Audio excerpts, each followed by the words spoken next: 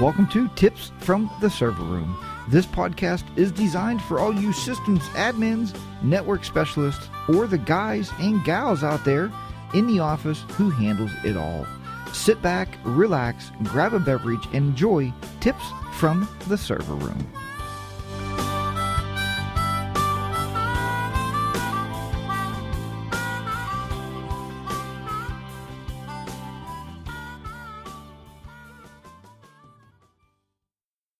Hey, yes, welcome back, everybody, once again to Tips from the Server Room. This is episode number 135 for May the 19th, 2018. I'm your host, Jack. I'm going to guide you through the world of systems administration, network administrations, and all fields of IT. Please check out my website if you have the opportunity to do so, and many of you are, and I am getting a few comments, which I'm going to talk about one of those on this particular show. But you can comment on these shows at tipsfromtheserverroom.com. And if you have any questions or ideas for future shows, please email me at jackstechcorner@gmail.com or jack@tipsfromtheserverroom.com. You can also follow me on Twitter, and it's at Technoman.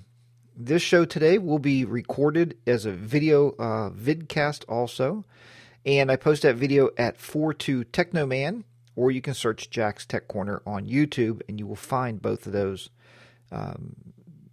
Either one of those should lead you to the same place. You can also watch the video at tipsfromtheserverroom.com. Just click on videos on the top of the screen, and they're all in there in the order that they've been recorded. So it's just a nice way. I wanted to put that up there to give you an easy way to find the video content. Today I thought we would talk about something that we've been working on in the office and trying to get our heads wrapped around it because, how long ago has it been now? Probably I've been listening to this probably for 10 years, at least, minimum of 10 years. We have been talking about virtual machines and virtualizing. And I told you before that I met a gentleman at a conference one time. We went to a VMware conference at one time. And I was, I tried to talk to different people. And I talked to one gentleman. And he said, virtualizing machines. I would never virtualize my machines. And I said, why not? He goes, well, because then all your eggs are in one basket. And we're going to talk about how to make that basket a little bit more elaborate. There will be a little bit more overhead, but if you look at the physical machines and how many physical servers you would need, the cost is probably cheaper in the long run. So it's something we need to think about. But he said he wanted each server to be on its own physical machine because then he knows if a server goes down, he can just simply reboot that machine. And that is true because I've often told people when you have virtual machines, when you're virtualizing your environment, we know where the virtual machine lives, but it's something we can't see, right? We restart it, we interact with it through a software interface. And either using Hyper-V, or everybody knows on this show that I'm a big VMware fan. I've been doing VMware for years. And, I've always enjoyed using VMware ESXi, or it's called vSphere something now. But it's just very easy for me to understand because I've been using it for so long. But either variety, whatever you're using to virtualize is fine as long as you're virtualizing. But he did not believe in that. But today I'm going to talk to you a little bit about what happens if you have a physical machine and you want to virtualize it.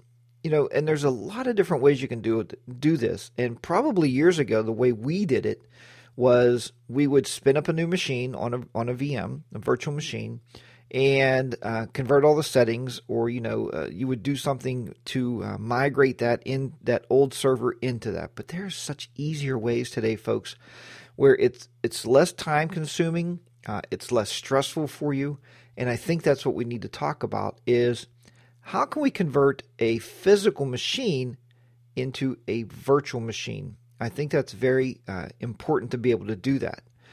What I'm talking about is a program called VM Converter.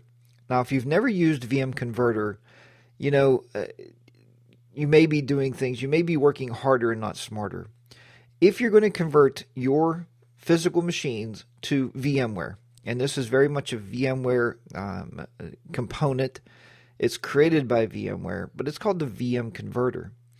And when I use this thing, it works very, very well. You just load it up on your workstation, so wherever you're sitting on the network, it doesn't matter. As long as you have administrative credentials to get into your servers, you're good to go. You would first bring up the program, and all you have to do is you have to tell it the server name or IP address, and you put in your credentials, your username and your password. And what you're going to do is you're going to hit convert. And even if that physical machine is running, it doesn't matter. You don't have to stop it. You don't have to kick people off of it. What it does, it takes that physical machine, all the settings, all the user profile, whatever you have on that machine, and it will make a VMware machine out of that. It is extremely useful, and it works extremely well. Now, it does take some time. This is not something where you're going to convert all your machines in one day. It's probably not going to happen. I typically like to bring up this program before I'm going to leave for the day, leave for the office, and come home. And I'll set it up to pull one of my physical machines. When I do this, it works, through the evening. By the time I come back in the morning, I have a folder that I keep, on my hard drive, and I just named it VMs. And I just dump those VM machines in there. When I come back in the morning, the VM machine is now ready for me to move to my virtual environment. So then you can just simply fire up VMware, and if you go into, I can't remember the exact command, but if you go into your vSphere, your desktop client, and you click on there's a hard drive one there. So what I do is I go in there, you can make a folder. I just simply call it VMs, and I can just import that. Or you could just simply go to File, Import, grab that VM, and it will import that into your virtual environment. Once you do this, here's a couple key steps. Before you spin up that particular virtual machine on your network, make sure you down the physical machine. So there is going to be a little downtime. So I normally will do this on a weekend, or I'll go in the evenings, like at 6, because I know at the schools, there's nobody really using the machines after 6 o'clock. You're pretty safe and work like 6 to midnight. But what I'll do then is I'll be able to shut down that physical machine, and then I spin up my virtual machine. Because when you spin it up, remember it's going to have all those settings, right? All your IP settings. It's going to have all of your, if it's running, maybe that server's a DHCP server. Well, you don't want 2 DHCP servers fired up on the same network. But the big thing here is you don't want 2 identical IP addresses firing up on your same network, because one of them are not going to get a network connection. So make sure you shut that the physical machine down before you do this. Now, if you've never thought you needed a virtualization, right? You never wanted to virtualize. You wanted to be like that gentleman told me, all the machines should be physical. Here's something to think about is you need to go to that physical machine and go into your settings, or you could just simply, even if on a physical machine, even if you bring up the task manager. On the task manager, look at the total RAM that's being used, the total CPU processes that are being used, and your total network that is being utilized on that particular server. What you're going to find out that most times that I've seen servers, it could be even lower than this, but most times on an Active Directory server with DNS running and maybe with DHCP, let's say you're in a smaller situation, you probably will see that server getting about 10 to 15% utilization. Now, if you're using it for a file server, that can definitely go up some. Maybe you're up around 35% utilization. But what you're doing is you're not really tasking that physical box with, you're leaving resources hang out there and they're not being used.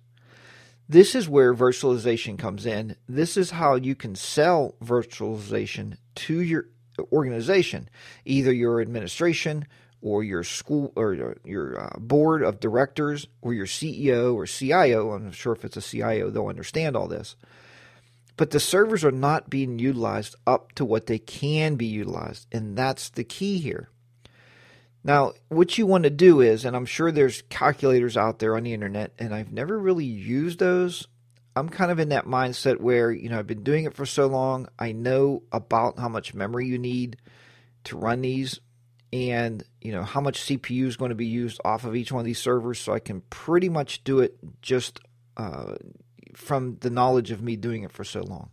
But there are calculators out there that will tell you, like VMware servers, how much RAM you're going to need, what kind of CPUs you're going to need, and, what kind of network backends you're going to need. We can talk about those setups for probably days, and we could probably argue those setups, and you could probably have some good argumentative points, and, we can just sit down and talk about that forever.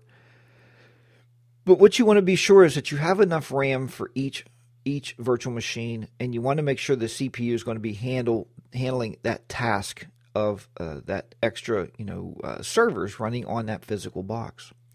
You also want to pay particular attention to your networking. A lot of people miss this, and a lot of people, and it will work, don't get me wrong. So if you're doing this, it's okay. But when I set up a virtual machine or a virtual physical server, I like to have at least a minimum of 4 NICs in that server. And the reason is when I'm setting up a virtual machine, I would like, it's my best practice to have each virtual machine have its own networking connection.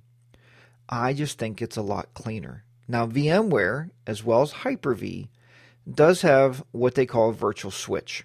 So you can use one network card, and the virtual switch, the software will do all of the switching inside your VMware.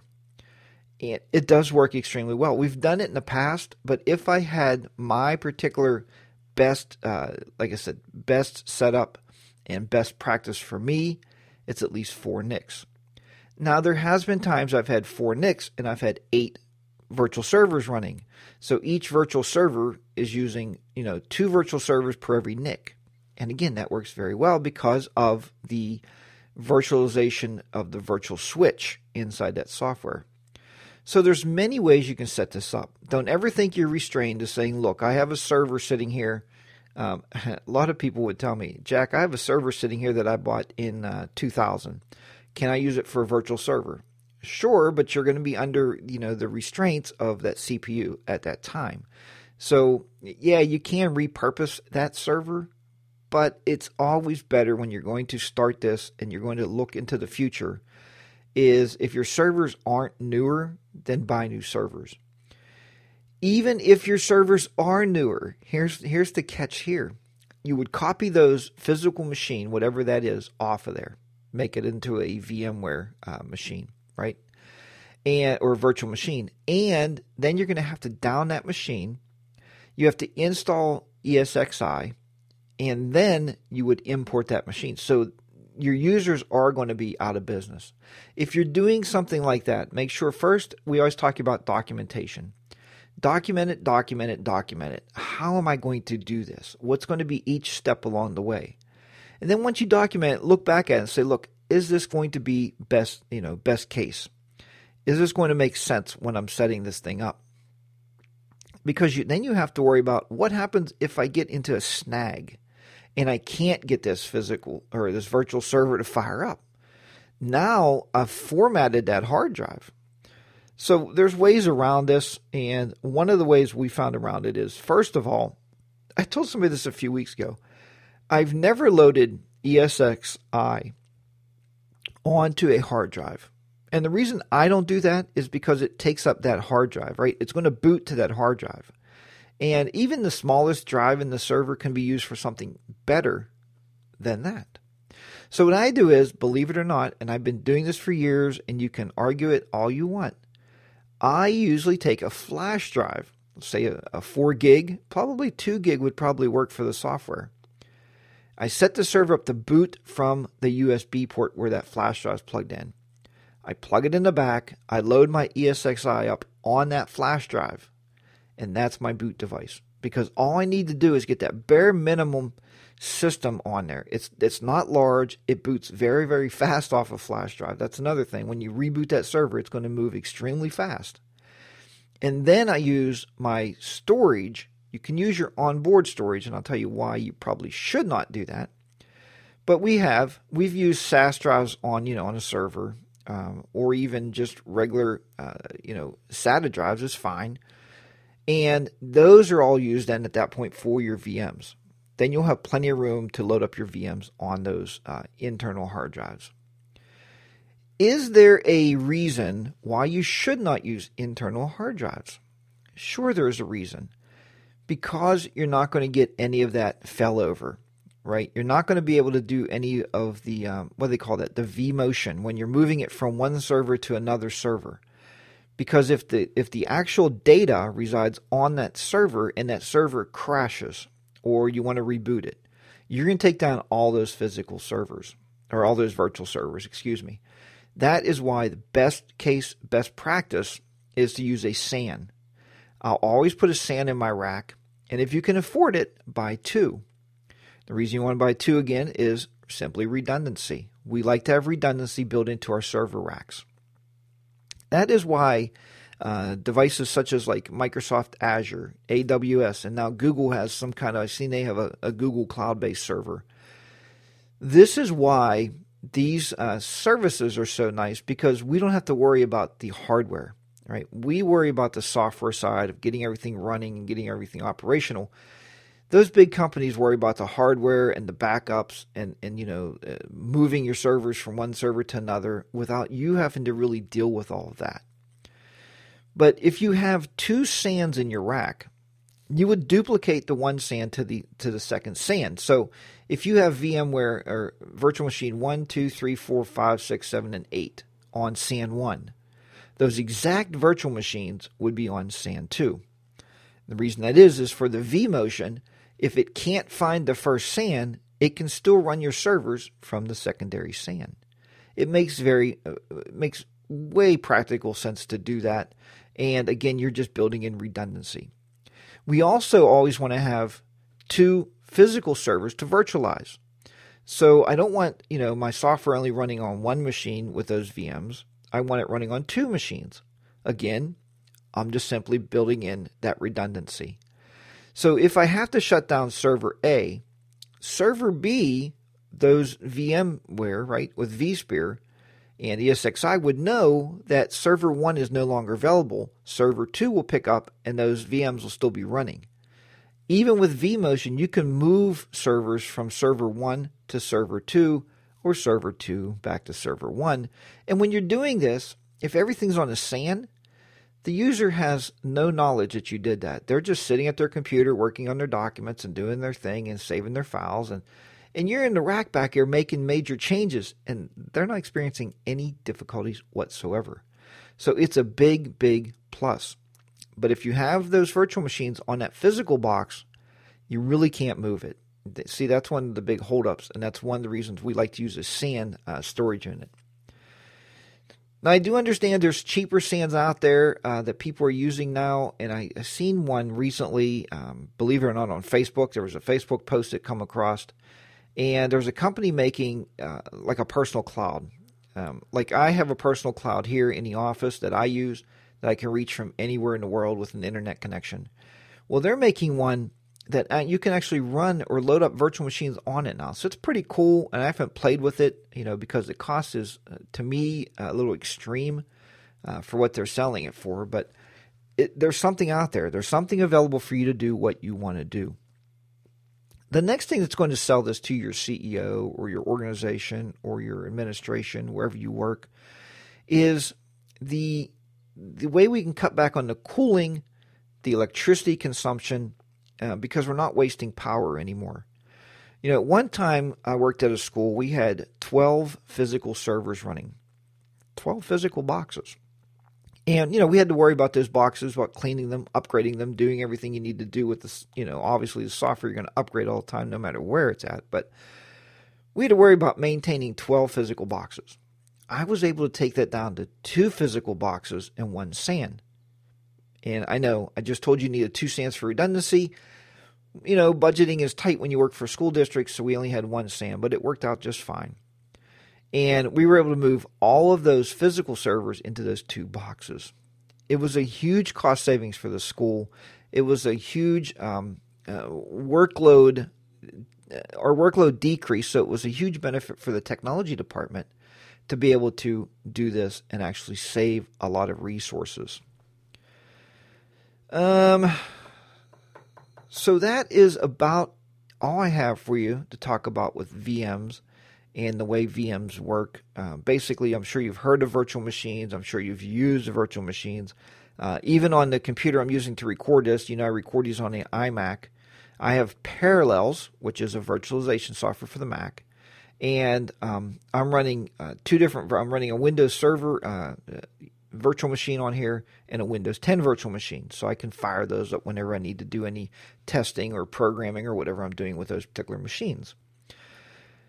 So it's very nice to learn it. It's very nice to have virtual machines. I can tell you, I took a course recently on ethical hacking, and through the course, the very first thing the gentleman said, and I probably would have never did this on my own. It makes good sense though. Was to buy an external hard drive. So I bought an external 2 terabyte hard drive. You plug that into the laptop. That way you can load up many, many more virtual machines and just fire them off that external drive. It's also a nice way for testing. You don't use up all your internal storage of the laptop. So it made perfectly good sense. The next thing I want to talk to you a little bit about here, see where we're at time. We have enough time left to kind of discuss this a little bit. We are in the process right now, well, we've been in the process actually for a couple of years, but of finding a great solution for managing all the computers on your network. And not really managing, because to manage the computers, a lot of times my remote management I do now. I think I told you before, I use what's called Damware, Damware. It's an inexpensive program for 1 or 2 techs. And the only drawback that I see with it, I wish they would create a Mac version. It's only Windows, but you load it up on your Windows machine. And what's nice about it is I can log into the person's computer when they're logged into it. All right, because we do have remote desktop, but you know how that works is when you log in, it takes over their session, it logs them out and logs you in. And I can't see what the user is experiencing. So I use Damware. It works extremely well. It's very fast and allows me to flip across their multiple monitors just with the click of the mouse. But what we've been looking for now is, or looking for a while, is a way to audit all the PCs on the network. Because, folks, inventory is not something that anybody really likes to do. But, it's more and more challenging, especially with schools more than business maybe. But it's more challenging now than ever before to make sure what person has what device. That's very important. But it's also important to know what devices are running on your network. I think that's very important. So I'm playing around a little bit with a program called Open Audit. I don't know if you use it. Maybe you can give me some of your experiences. You can email me back and let me know those.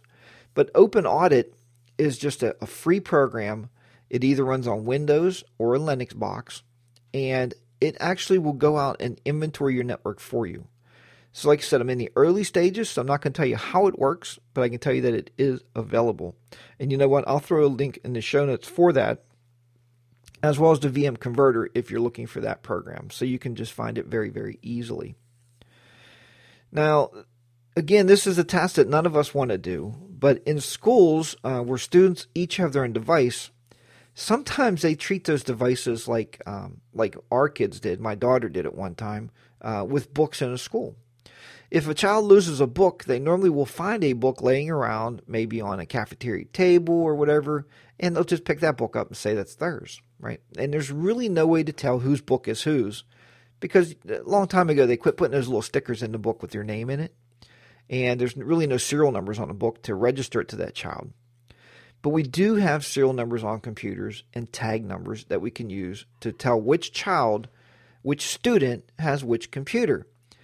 Because when there's so many computers around a school, and I've seen it happen, they come down to get some work done, we pull up their name on the inventory and we look, and it's like, this isn't even your laptop. Whose laptop is this? And we also put their names, we put sticker names on the front, but a lot of times they peel those off. And that's usually a sure sign if the name is peeled off that it's probably not that student's laptop. So we're able to go, we flip it over, and we get the serial number off of it.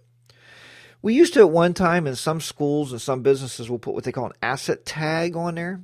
Now, the asset tag, unless you're going to engrave it, is pretty worthless because if it's a sticker, people will also pull that sticker off. So that asset tag is gone. We like to use the actual barcoded serial number that's on those. And with Dell, we're using basically the service tag number. And what I did was, to make this really extremely easy, another tip that you might use, is we went on Amazon and we bought some wireless handheld scanners. And we found that those wireless handheld scanners, you don't need any programming or anything special. You can have an Excel spreadsheet open, and if you're in the Excel cell, one of the cells, and you scan that. When you scan that, boop, the number goes right in to the spreadsheet. So, because sometimes they're hard to see, let's face it, guys and girls out there. As we get older, you're picking up that laptop and you're trying to see that number and you're pulling it back. Sometimes I got to take a picture with my phone and blow it up to see it because the print's so little. But if you scan it with that gun, boop, you got the number and it's in your spreadsheet or database or wherever. And it works very, very well. And those scanners, we picked those up for maybe, $15 a piece. We bought a couple of them. So they work extremely well for that task.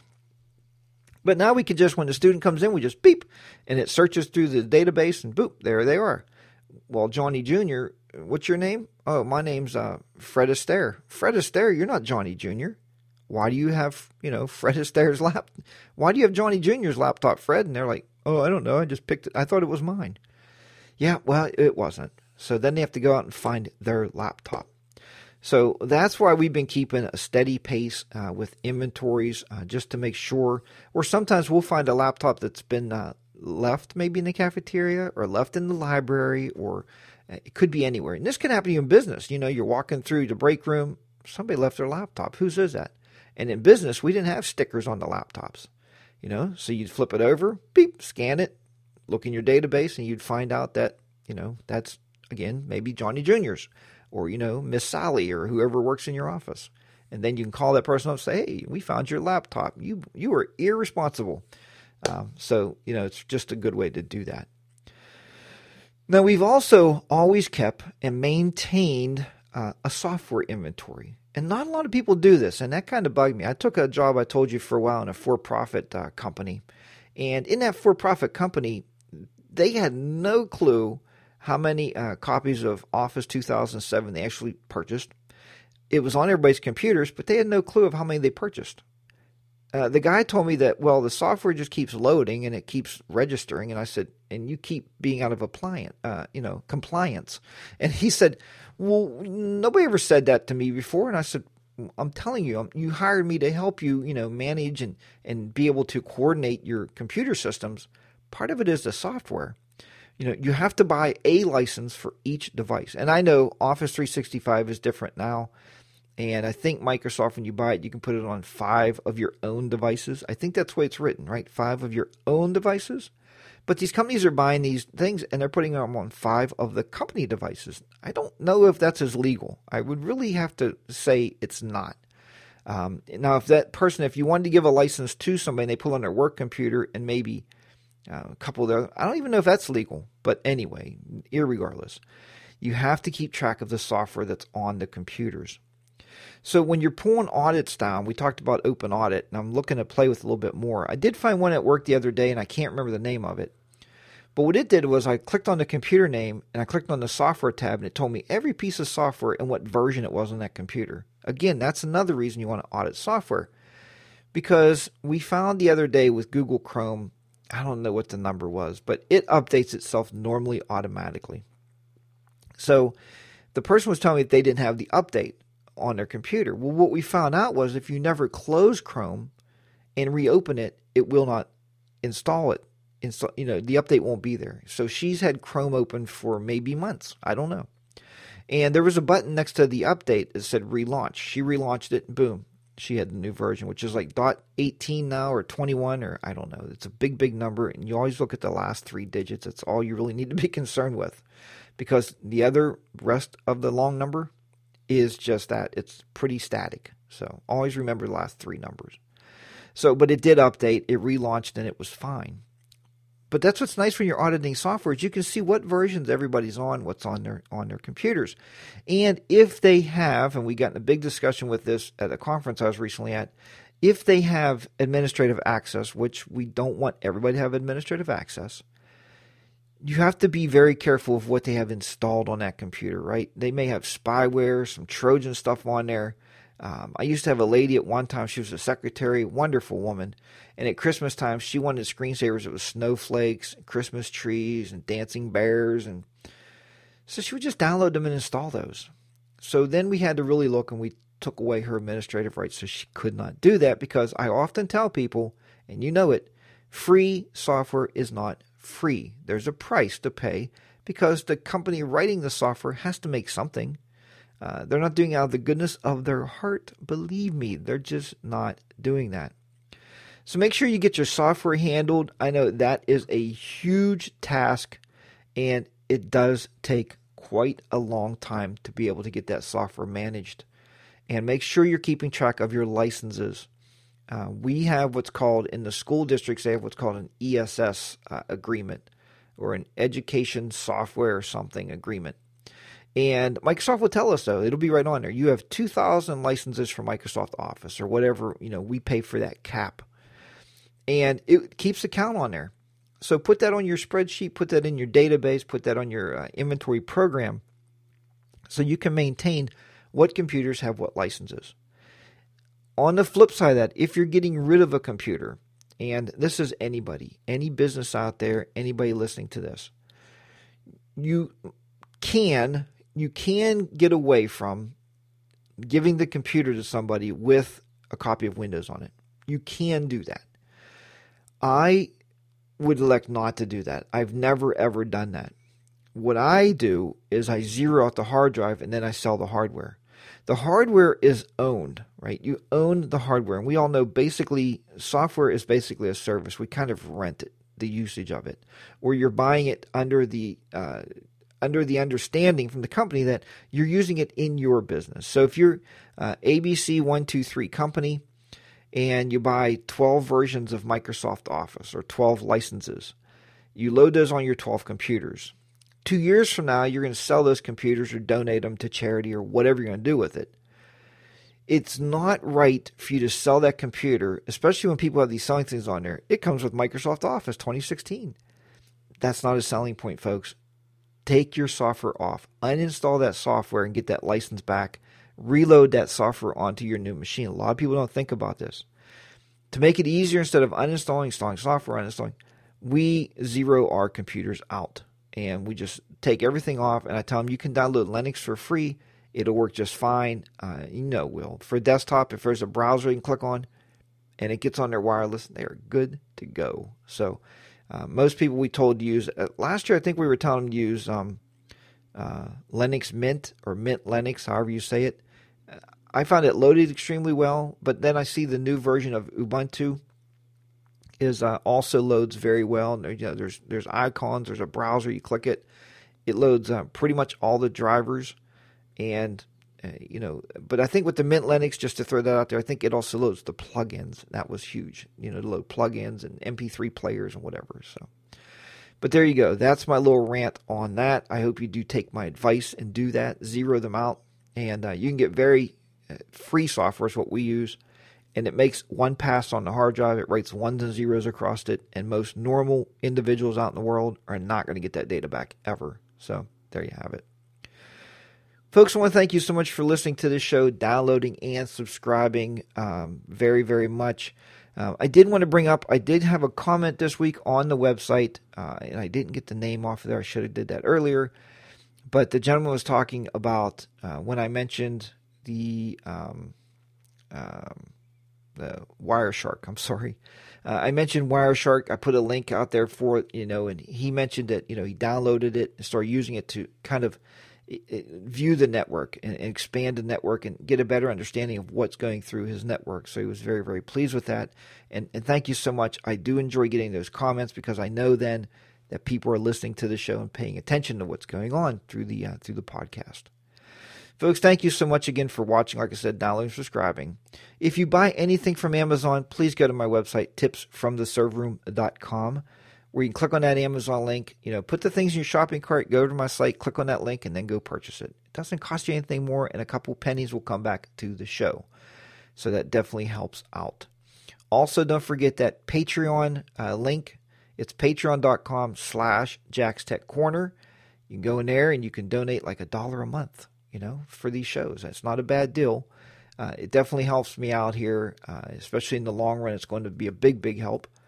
But don't forget, if you really want something, I'm paying it forward, and you want something for your buck, right? Because Patreon's okay, but I don't know, when you go out and you donate to somebody's podcast or their videos, I get kind of upset with, you're not getting anything for that, right? It's called a donation. It's one way. But don't forget to go to jtclearning.com and sign up for that 2012 R2 course, Windows Server 2012 R2, because then you're getting something back. And the students I've talked to so far that's been in that course have told me most times if you work for a company, they reimburse you anyway. So they'll reimburse you for that, being able to take that course. When you're done, I will mail you a certificate in the mail, certificate of completion, and you can use that with resumes, maybe getting a promotion at work. Maybe you just never, use Server 2012, or maybe you want to upgrade your 2008 R2 servers. So it's just a great way to learn, very easy and very, very low key. Once you sign up, you're a member for life. So remember that. You're a member for life. You can go back and watch those shows and watch those videos whenever you desire. Folks, I will talk to you next week. Take care, everybody. Have a great work week. So long from Tips from the Server Room. Bye-bye for now.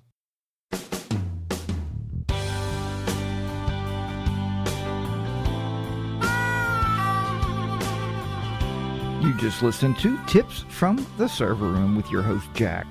If you have any questions, please drop me a comment at tipsfromtheserverroom.com. Thanks again for tuning in and downloading the shows. Now sit back, relax, and listen to the remainder of the music. We'll see you next week on Tips from the Server Room. So long.